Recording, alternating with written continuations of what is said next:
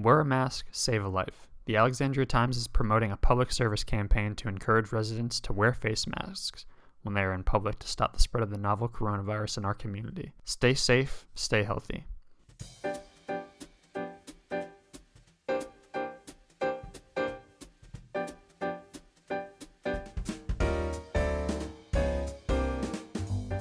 Hello, and welcome to Speakeasy, the Alexandria Times podcast. As always, I'm your host, Cody Melakline, reporter at the Times, and today I'm joined by James Ross, a musician, sometimes active professor, and most notably music director of the Alexandria Symphony Orchestra.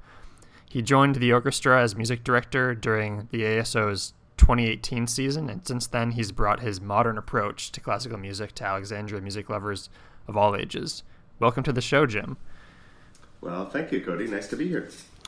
So, there's a lot to cover. You have a very interesting arc of your life and your career, and I'm sure we're going to cover a lot of the highlights, but I wanted to start off someplace, I guess it's also a bit personal for me. I know you're actually from the same neck of the woods as myself, from the kind of Boston, Massachusetts area, right? That's true. Actually, I was born in Boston Lying In Hospital, in Boston proper. It's a hospital that doesn't exist anymore. I apparently broke the mold.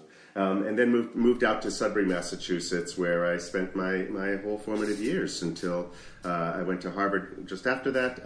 But yeah, 22 years in Boston, and then a few years again later on in my life. From what I understand, music has kind of been a part of your life from pretty early on, right?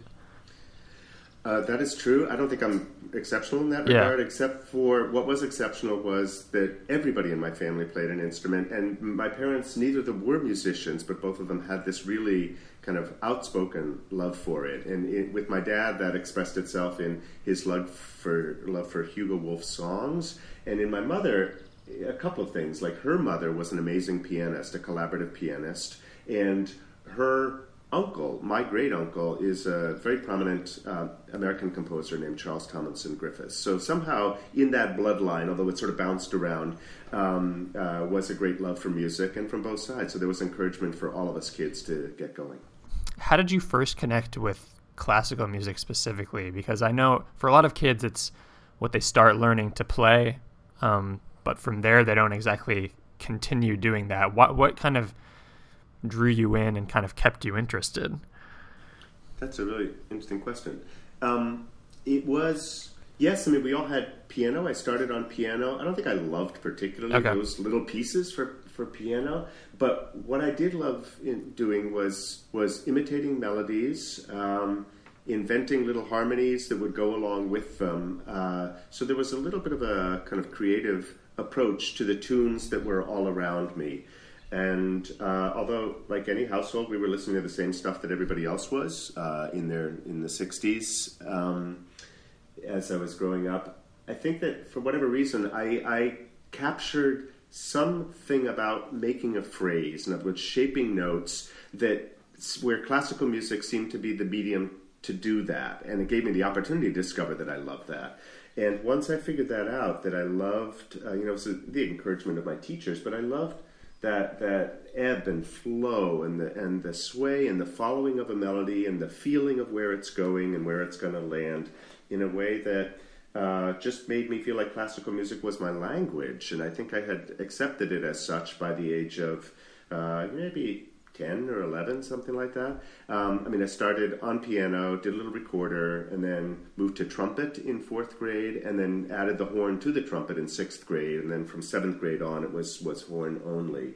And then after that, it was that my voice, like who I was, seemed to express itself through this instrument, through the horn. And I started having lots of success at it really early. So it combined, not only just that I was speaking who I was through the instrument, but also the world seemed to be saying, yes, yes, yes, give us more.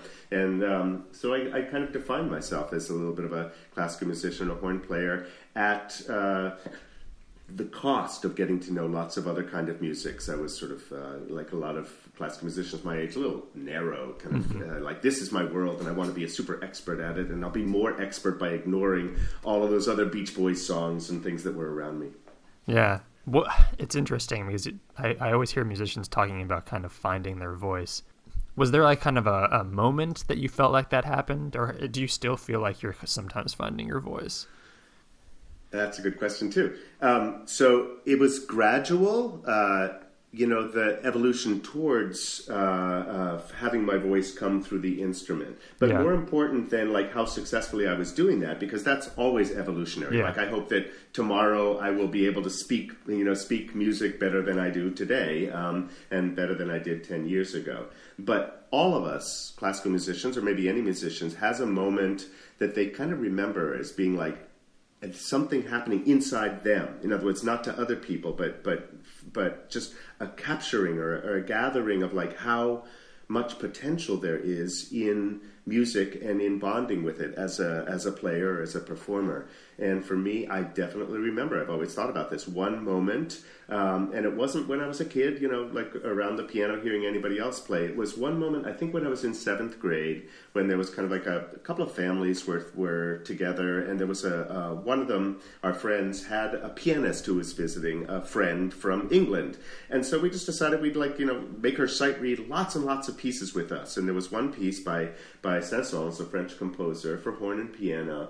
And and I have a tape of this moment actually, because when on a little tape recorder, one of my sisters recorded it, and I was just it was awful. Like we were like she couldn't quite read the notes, and I was like all over the place. But there was one phrase in a slow part of it where the arc of the melody started to come down.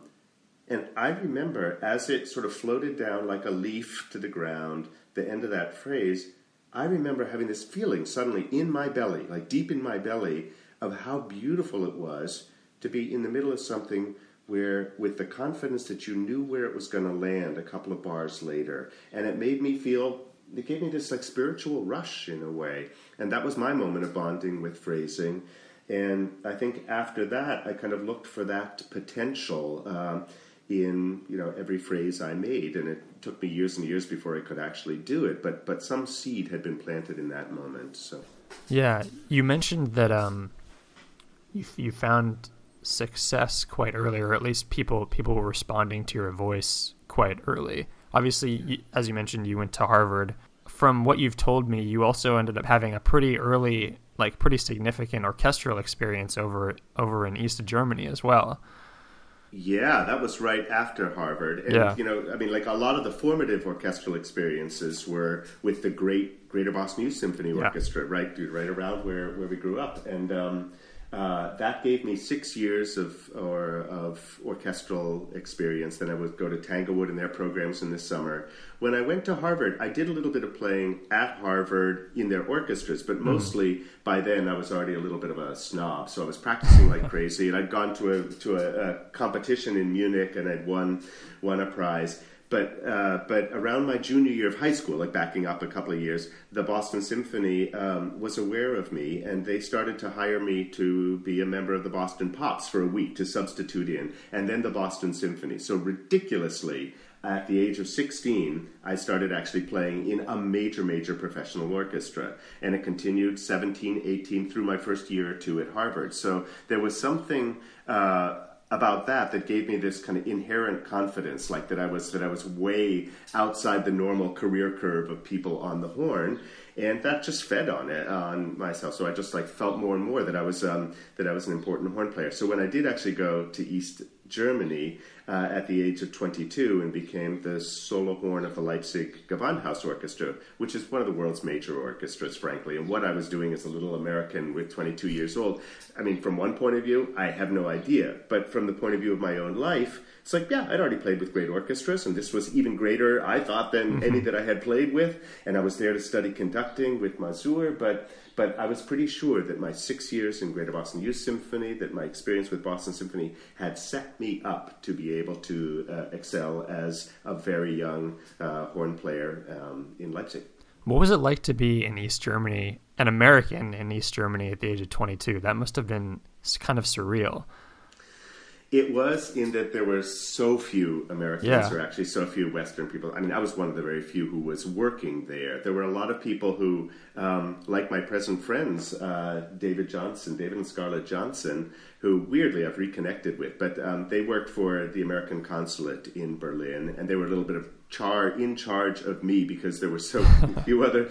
They were mostly in charge of business relations, but there was also this one, little American playing as an East German and being paid as an East German down in Leipzig. So they kind of took care of me or watched over me a little bit. But I felt like I was wearing the American flag on my back in a certain way because I was one of the few Americans that most East Germans had met.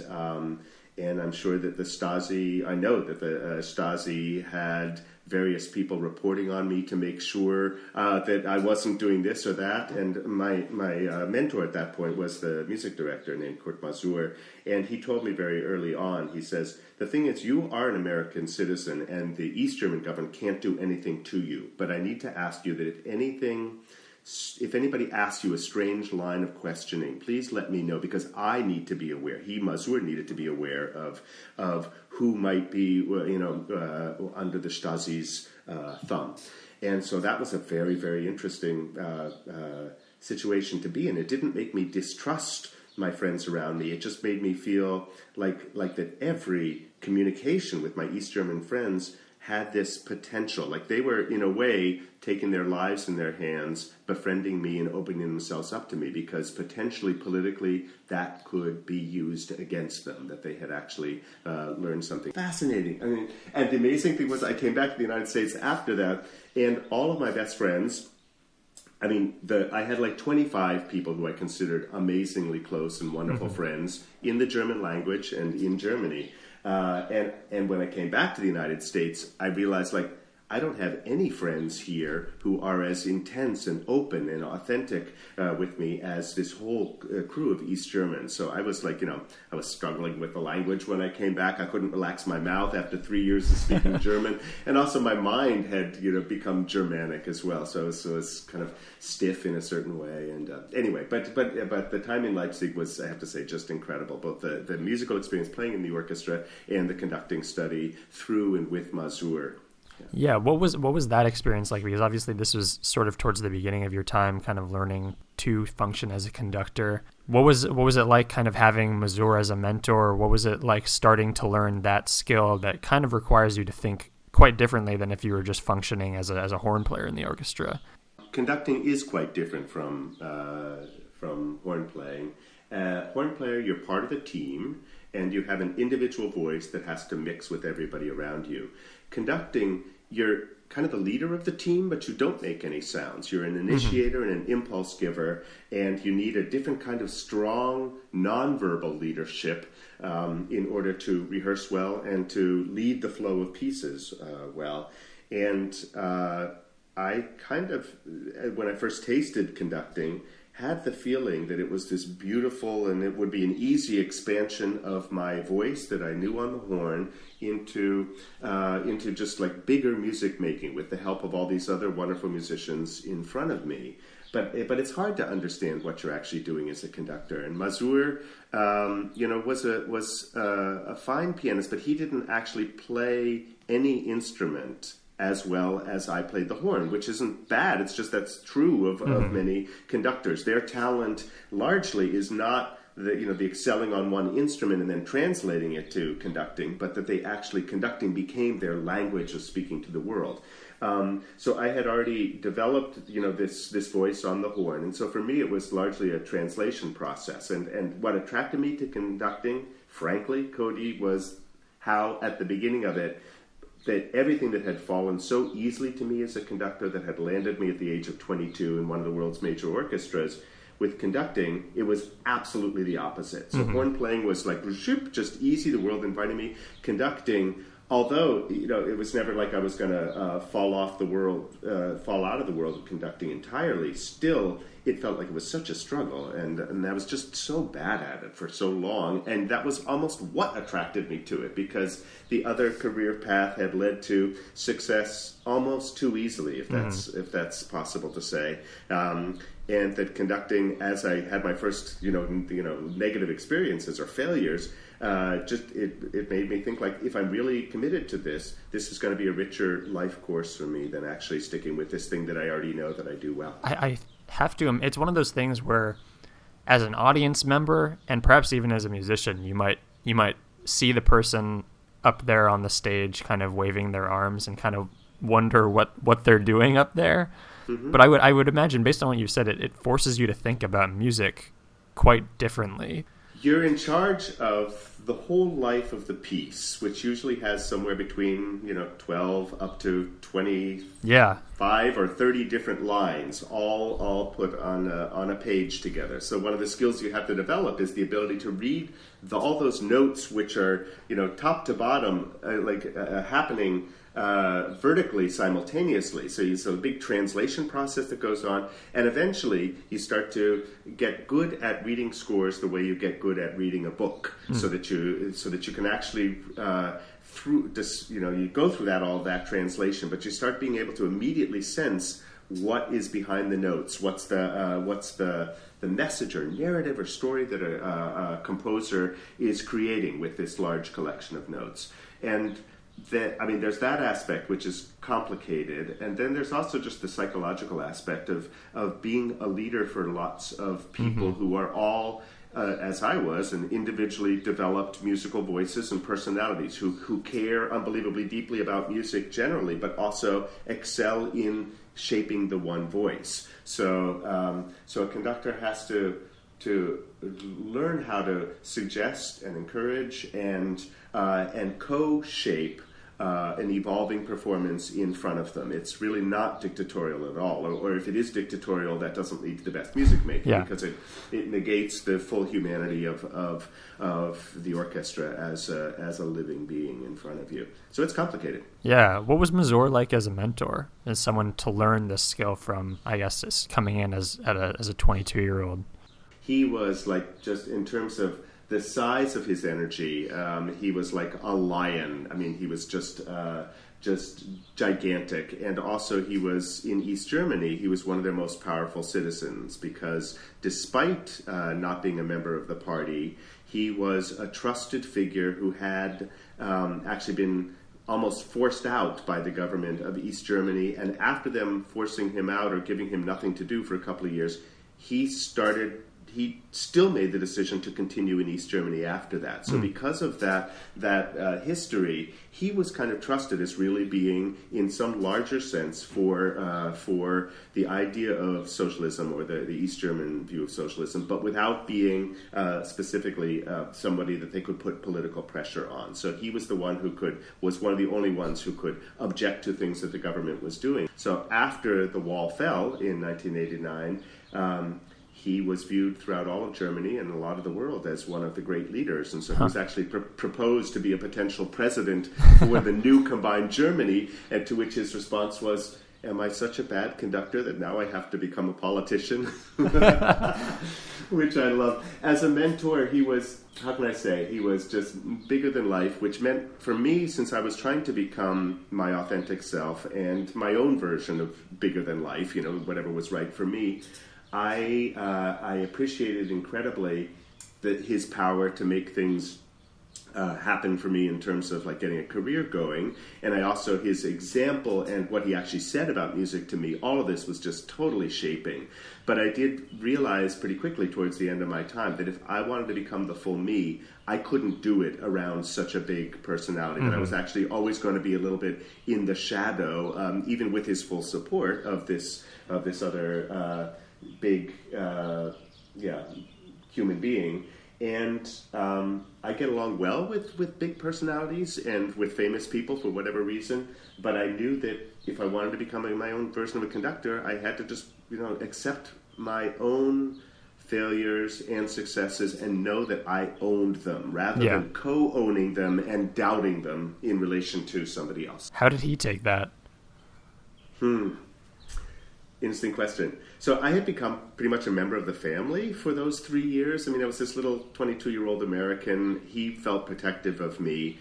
So I became very close with his wife Tomoko, and I still am. His son Ken David Mazur was just this little wonderful, joyous brat who I would chase around the house together. And he had a daughter Caroline who was living at home. I was really part of the family for those 3 years. So I think that there was some hurt when I decided to make this decision to not stay and continue my career as a conductor in East Germany, where he could really help me, but to go back and kind of cut off in a certain way and just start over again in the States, and that remained. That remained difficult for him. Like when I didn't see him then for a bunch of years, but at least one of the times I saw him again was maybe 4 or 5 years ago, on one of his last concerts with the New York Philharmonic. It may have been a little bit earlier than that. And at that point, I had started teaching at Juilliard. My Juilliard students had a talk with him. He was the guest conductor of the New York Philharmonic, where he had been music director in the 90s. And he asked about their program, and they told him, our teachers are Alan Gilbert and Jim Ross. And he goes, my Jim Ross?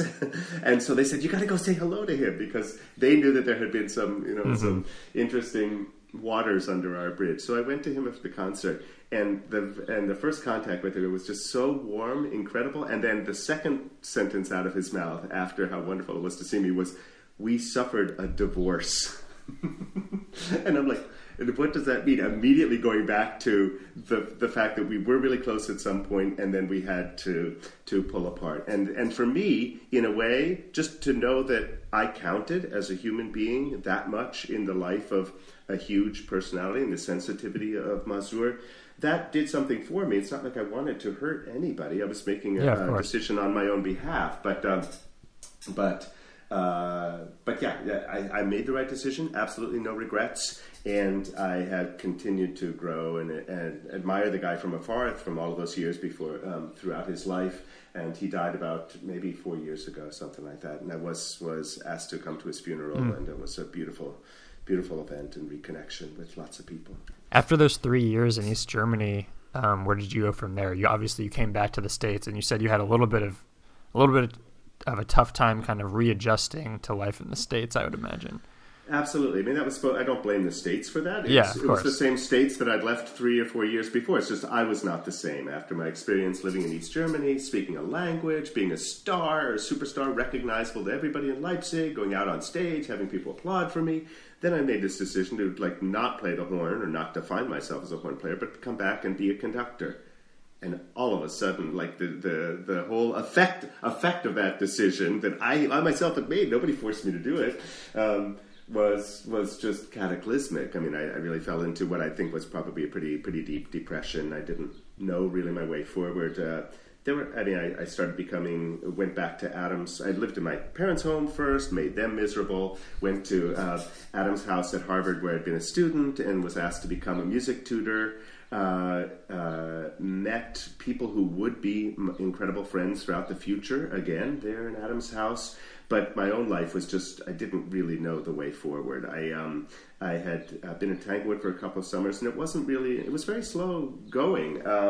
I got accepted to the Curtis Institute in their conducting program, so at the age of 27, I sort of started initial studies in conducting, which people would have tended to do a little bit earlier than that. But so it's the whole feeling of needing to start over again and experience as an adult what people would have tended to experience a little bit earlier, that hit me pretty hard. But I don't think I was, it's not like life was doing anything bad to me. It was just it was a learning experience, and then got in psychotherapy and just came out a much better person for having made that transition, and also just much more understanding and compassionate for everybody else who struggles in life, because I didn't struggle in fundamental ways for my career until I went into conducting.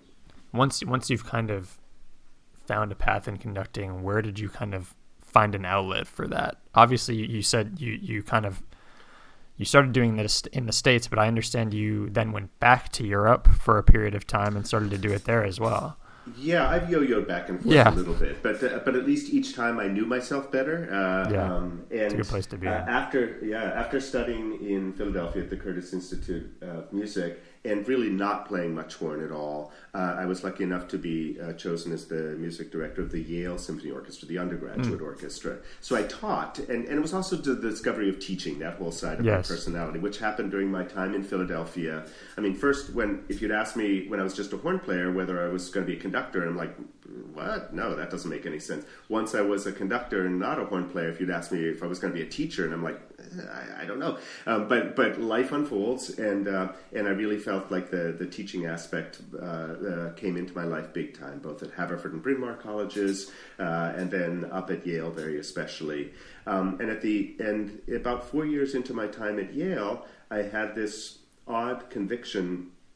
Really, just it came to me like a ton of bricks in a way, like deep in my gut, that my time at Yale was done, and that there was something else out there for me. And I often make unwise-looking decisions that they seen from outside. Like, you don't leave the Leipzig Gewandhaus Orchestra to start becoming a maybe bad conductor back in the States. No, I did that. And in this moment, do you leave the Yale University as a teacher in a position in order to not even know what you're going to do after that because some like conviction told you then that there was something else out there for you? I've always believed those voices or those experiences inside me as being part of a larger design for what my life be that's trying to communicate to me. And at that point, I left Yale and wandered around a little bit. Even went back through Leipzig to say hello to Mazur and my old orchestra, and the horn players there were like, "Hey, you want to come back here?" And I'm like, I don't know what I'm doing, maybe. And then they brought that to Mazur, and Mazur was like,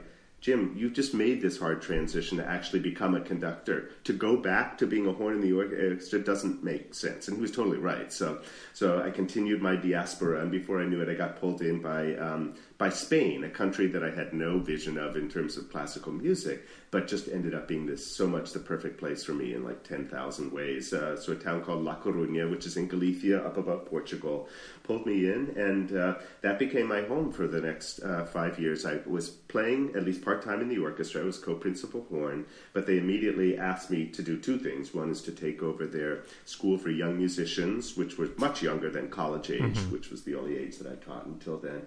And then they also gave me opportunities to guest conduct my own orchestra where I was playing. So before I knew it, I had this school that I was in charge of. I was guest conducting my colleagues. So some weeks sitting in the orchestra, and the next week in front of the same colleagues, and pendulum, if that's a word, back and forth between the two. Then I also was asked to lead a chamber choir and guest conduct around Spain. That started to work, and also got connected with an amazing original instrument group in Paris called Les Arts Florissants. So it was just so rich. It was like 5 million different things happening around me in a corner of Spain where up until then I just had no idea that even classical music would have existed at all. Wear a mask, save a life. Face masks combined with continued physical distancing will help prevent the spread of the novel coronavirus in the Alexandria community. Spread the word, not the disease. I've always wondered in terms of music education and music students, their relationship to the professor, because part of it is obviously finding your voice, and I would imagine part of it as a professor is kind of cultivating that voice. How do you make sure that you give the student room to find their own voice while at the same time kind of tending to that kind of steadily growing garden of talent? Well, if I take the two sides of my my musical, voice or being, which is a little bit more what I can do on the horn and what I can do as a conductor. I mean, I also play piano too, but if I just compare those two, I am a vastly much better conducting teacher than I am or would be a horn teacher, because the things that were easy and obvious for me about finding my own voice on the horn didn't allow me to figure out how to be helpful to people who don't have that happen to them automatically. And my struggles in conducting really did help me be able to see and assess what might be going on with people whose struggles are in conducting. It all reminded me of my own. So the amazing thing is, like, teaching and learning, it starts to be very symbiotic and starts to build off of each other. So I felt like my conducting actually got better the more I taught it. You can't learn something without also then wanting to share it with other people. So you come, and then when you're in the moment you're sharing it with other people, being there as a receiver in a way isn't just a receiver. It sort of feeds you back. Like, you find yourself understanding things that you couldn't understand before you needed to articulate them to somebody outside of yourself. And that's just a magical thing. So I felt like for my own growth and my deep understanding of what music is and what conducting is, teaching has always been vital. Yeah, and that's obviously something that's persisted, I guess, from that point on. You've taught at kind of various institutions. I know you were part of the conducting faculty at Juilliard, correct? I still am in a certain way. Yeah, for 7 years, I helped co-run the Juilliard conducting program with my friend and colleague Alan Gilbert, who at that point was music director of the New York Philharmonic. And so he was living right there in New York and very busy. And then I was living down here in D.C. with my full-time job at the University of Maryland. But for at least 2 years, I went up maybe three times, 3 weeks out of every 4 during the month to lead that program on Fridays and Saturdays during weeks when he wasn't there, and we just shared the responsibility for the program. And then even after that became too much for me after 2 years, because it sort of felt like I had 2 full-time jobs instead of 1. I continued at Maryland, but I remained in a little bit less active capacity at Juilliard through the next 5 years. So that was a 7-year total. And even now I go up maybe once a semester to continue to teach in the program there. And so it was the combining of those two worlds, a large state university like the University of Maryland with one of the world's most famous conservatories, and trying to be myself and be helpful with my worldview in both of those institutions simultaneously. That was great for me. I'm gonna kind of fast forward here a little bit, but I'm kind of curious, what brought you to Alexandria? Was it the connection to the University of Maryland? I was there in Maryland, and when I do a job full time, I don't often look to be really active with lots of other things outside it. I mean, the Juilliard thing plus Maryland, that was kind of calculated to be a combination. But I don't think that I was. I mean, my life was so full up with those things during those years that I wasn't even quite aware that of the presence of groups. I knew they existed, but it's not like I thought of myself as a leader of them around the D.C. area, like the Alexandria Symphony. But I heard that they were going through a transition, and a great friend of mine sort of made sure that I was aware of that and wanted to put them in touch with me in the case I might be interested in the future of the organization, or at least help guide them a little bit if they were going to choose a new music director. And it was just very, so I ended up conducting a concert as a guest conductor 2 seasons prior to becoming music director. And I did that just because it was the beginning of a period of change for them. And what I discovered was both an orchestra that I really enjoyed making music with, and very, very markedly, a culture of people, like the board members around the orchestra and the friends of the orchestra, that were so full of kind of a beautiful joy and commitment that they wanted to have their own orchestra, and they wanted it to be something special in a town like Alexandria. I mean, Alexandria has lots of high standards for itself, and it has the big history and progressive values somehow smashed together all at once. But really, these people who I all of a sudden said, those are the kind of people who are on the boards of American orchestras? I didn't know they could be so fun. And it was really that, combined with the music making, that made me decide to actually put my name in for the process of becoming music director. So the following season, I was one of the 4 finalists chosen to give a concert, and then by May of 2018, if I have that right, they had decided to offer me the job. So I was there,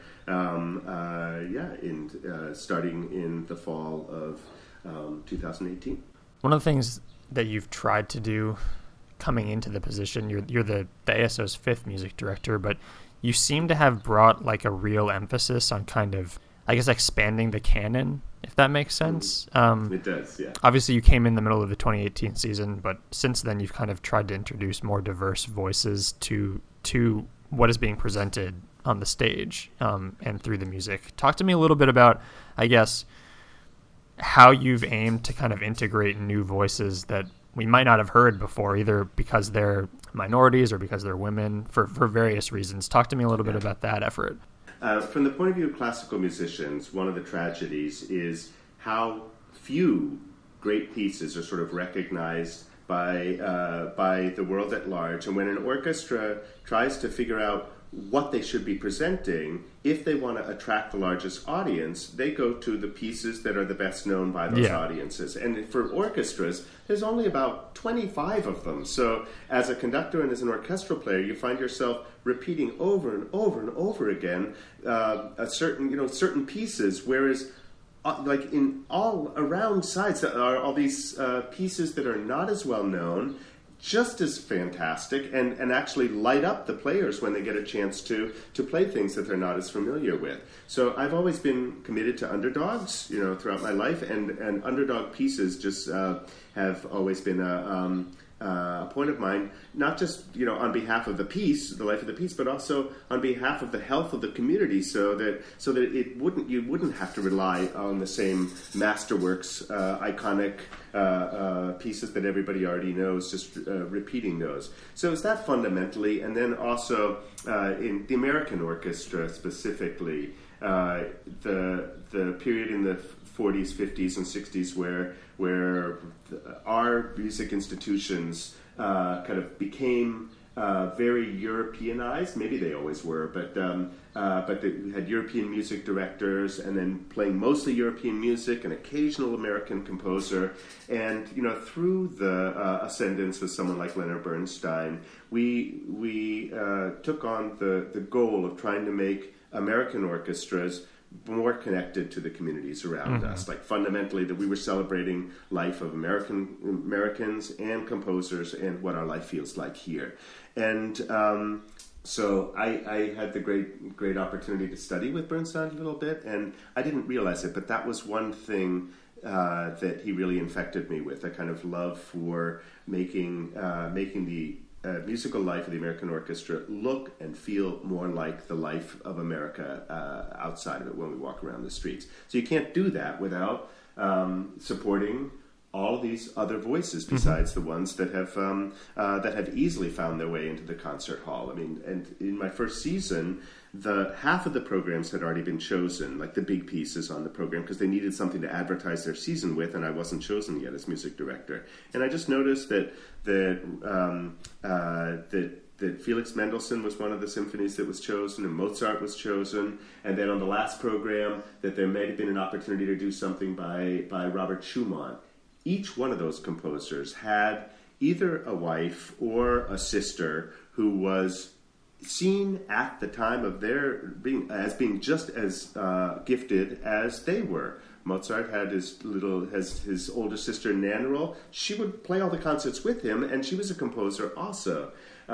Fanny Mendelssohn, just incredible.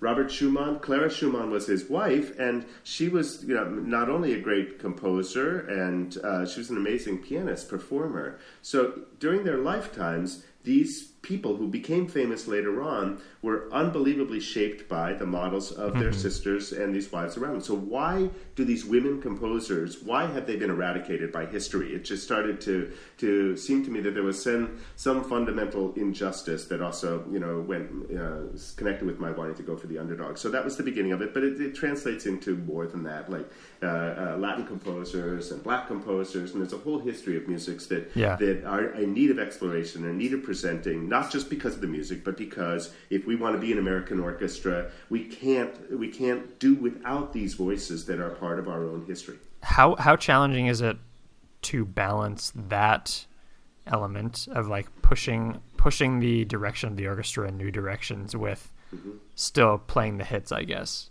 that people know and love? It is a challenge. I mean, and part of it does require asking the world of Alexandria and even our board to be open-minded about what the orchestra actually is, what role it has to play. my goal is to have there be some kind of well-known piece on the concert that maybe a certain percentage of the audience, that's their reason for coming, but to try to present that piece in the context of other voices or other musics that throw that masterwork in a slightly different light. Like, I'm not interested in trying to play another good performance of a piece that everybody knows. That seems to me like just not such a valuable contribution to make in the world. But trying to play that famous piece of music like with the prismatic effect of other unexpected musics around it, that might make it come to life in a way that would be vital for me and potentially for the musicians on stage and potentially for our audience members to experience a classical music concert in a way more like you experience just a concert of a great artist or jazz musician or rock star, where you show up at the concert because they're giving a concert. You don't show up because they promised you that they're going to sing, Hey Jude or anything else. It's like no, you go because something's going to happen, and that aspect of unexpectedness and spontaneity has been missing from classical music and orchestras for a good long time. So that is one of the things that I'm committed to, and the Diverse Composers is part of that, and also just how we present concerts, like the strange things that happen that are meant to sort of like throw people off of their expectation of it being a ritual, in order, hopefully, for the impact of the music to come through as being something new and fresh and vital and of the moment. Yeah, I guess does the concept behind the Imaginary Symphony kind of fit into that mold? Because that's a really out there idea that it seems like people really responded to. I mean, the orchestra did respond a lot. I'm sure some people in the audience probably had no idea what they were, and the worst thing was we couldn't actually explain it very well beforehand what it was going to be. But the Imaginary Symphony was a creation in my brain that, with this commitment to underdogs, I had a growing list of parts of pieces, not even pieces, but it's usually like one movement of a symphony that was just so fabulous. But that the rest of the symphony either went on too long or wasn't quite as fabulous, and that I viewed as a reason why nobody would ever play, the Walton First Symphony. It's like, well, that's value lost, because maybe I can put together in my own mind something that I construe as a symphony out of these misfit parts of other people's pieces that nobody would ever hear in a live concert. And so I pieced together these great works into something that had a little bit of a symphonic shape. I mean, each composer's language was different, so it was 4 movements of 4 different composers from 4 different eras and 4 different pieces. So yeah, a little crazy. But for me, the hope was that if anybody, particularly liked any one of those movements, that could be a starting point of exploration for them to actually go and see and hear. And of course, 2 of the composers were women and 2 were men, and there was a little bit of a war, pre-war, during war, post-war arc that we managed to construct as well. That made me feel like it had a shape of its own. What has the ASO been doing during this time, and what have you been doing to kind of cope with suddenly a massive disruption in your life and your job? I mean, so fundamentally, musicians whose lives have been made up of being paid to go and play in large groups for large groups, suddenly the world over realized, look, that's not going to happen.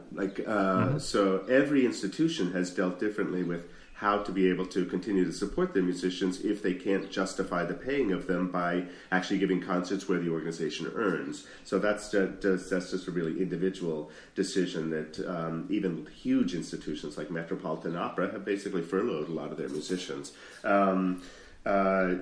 So for me personally, though, I'm continuing to function as the lead of the Alexandria Symphony, even though all of our concerts, at least through the end of the summer, have needed to be officially canceled. So what does a conductor do who can't actually conduct anybody? One thing that I made the decision to do very quickly was that, realizing that this was going to be a time of challenge and need and loss for many people, I developed a daily series of music, a series that's curated by me, where I pick some it's either audio recording or YouTube clip of something that I find at the beginning was sort of like comforting, like a voice from these times, something that I thought could help people with whatever anxiety they were experiencing as this virus became part of our lives.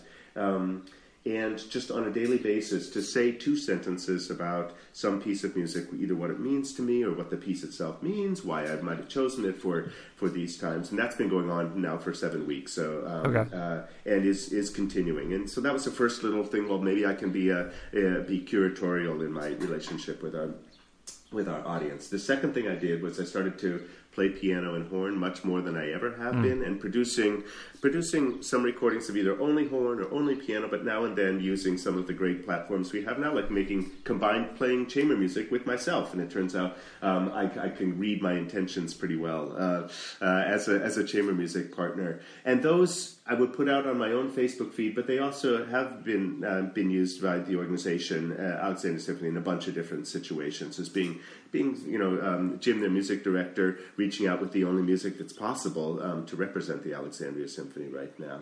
And then this latest, one of the latest things that we've gotten going is a series of concerts which came from an invitation from one of the retirement homes in Goodwin House, where they just wondered whether there's any way some musicians could come and play in the courtyard safely, distanced from each other, so that anybody who chose to could go sit separate in the large courtyard on a bench, but also all the people who had apartments could open their windows and just hear the music from above. So it's like a kind of triangular area, which was just perfect. So we set up in a triangle and played a half-hour concert. And for all of us who for months had never been around other live musicians, just the 3 of us, it was such a joy to do this, and also to know that we were offering something like a sign of real life and music life going on to people who themselves had been forced into kind of a major isolation as well. So that model is now kind of developing quickly with other groups besides brass ones as well. So we're looking for every opportunity where an apartment building, a hospital, outside of a school, or outside of some place where something is happening, where the example of live music in a neighborhood could actually be meaningful to somebody, and we're starting to put that out there. We're also just having to refashion and think about our announced season next year, because all of it is huge pieces, a bunch of them involving choruses, and so we need to translate our vision for the season into a couple of different forms. So we're in the middle of that right now, like refashioning our entire well-planned season into forms that also take into account that nobody knows when we're going to be able to come back together. It might need to be all outdoor concerts for the next 3 or 4 months. And once it goes indoors, are there any indoor spaces where we could play a certain kind of music where it's safe for musicians to gather and rehearse and safe for audience to be able to come? It's really forcing all of us to well, I guess appreciate what we had, but also to use our creative juices entirely and fully in order to figure out how to make music still be a part of the world as it's evolving. And because the end goal and the timing of it is so vague, it feels like true creative work. And I am thankful that I am here in this moment of major transition and transformation of our world. I feel lucky. Yeah, for sure. And I mean, touching back on these performances that you're doing now at retirement homes, apartment buildings, it's one of those things where you hear all the time people attest to the therapeutic power of music and live performance, and now it's probably the most clear that it's ever been. This is a bad comparison, but to know that string quartet was playing on the Titanic as it sunk, that also was like, well, what do we have to offer? We're sinking with everybody else in that instance, but maybe we can play something that would be of value. I don't think that our world is sinking. I think that it's just retransform, making itself into something new. But we're going to learn from it, and we're going to be able to get through, and there will be heartbreaking loss along the way. And everybody's going to have to reconsider what their values actually are, what really matters. I think that music is not a luxury. I don't think of it as as just pure entertainment. Music has this possibility, strange possibility, capability of I don't even know how to say it, speaking to our karmic or our spiritual essence. Even if none of us believe in religion, or it's not even about that. It just has this possibility to make you feel like that something essential is being expressed about what life is when you hear notes played in a certain kind of way. Sometimes there's words that go along with it, sometimes not. But that act, pointing to the essential meaning of life and music's role in it, is one that's going to, I hope, be, as you say, just of incredible value and desire for people. Yeah, music is a real active connection in a lot of ways. And I guess related to that, we kind of end our show every week with a kind of a through line from guest to guest, kind of connecting our guests as well. We have our guests ask the next guest, without knowing who they are, a general question to kind of, I guess, get a sense from Alexandrians what's going on. And so our last guest, who is actually the director of the health department here in Alexandria, Dr. Stephen Herring, he asked you, without knowing it was you, of course, he asks, what gives you joy? Beautiful. Thank you for the question, Stephen and Cody. I'm going to say that one of the things that makes me incredibly joyous is just being alone with a sound that I am making that nobody else is necessarily hearing, but that pulls me both simultaneously inside myself and also realizing that it's going out into the world, even if only heard by the walls around me. So it's a fundamental connection, not just to music, but to actually just sound and sound making. I make a lot of sounds. They are a source of joy for me, even when they're no source of joy for anybody around me. I'm a noise maker, a sound maker with my voice, with my horn, with my piano.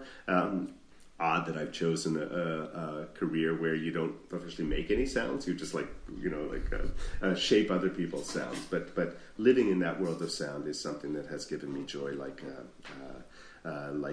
no other. And because of that, I feel luckily well equipped to keep my life vital and full of joy, even in this quarantine time. Yeah, beautiful. Not knowing who our next guest is, what would you like to know from them? I think that what would be fun to know is what they have seen in this springtime that they are noticing for the very first time. Again, thank you for joining me, Jim. We've spanned continents in our conversation. We've spanned notes. And it's great to hear that you guys are continuing to do what you're doing in different ways and kind of adapting to the situation. So thanks for joining me, Jim. I really appreciate it. You're so welcome, Cody. It was an honor to be here, and thank you for following my life through this whole conversation. And thank you, Alexandria. Take care and stay healthy.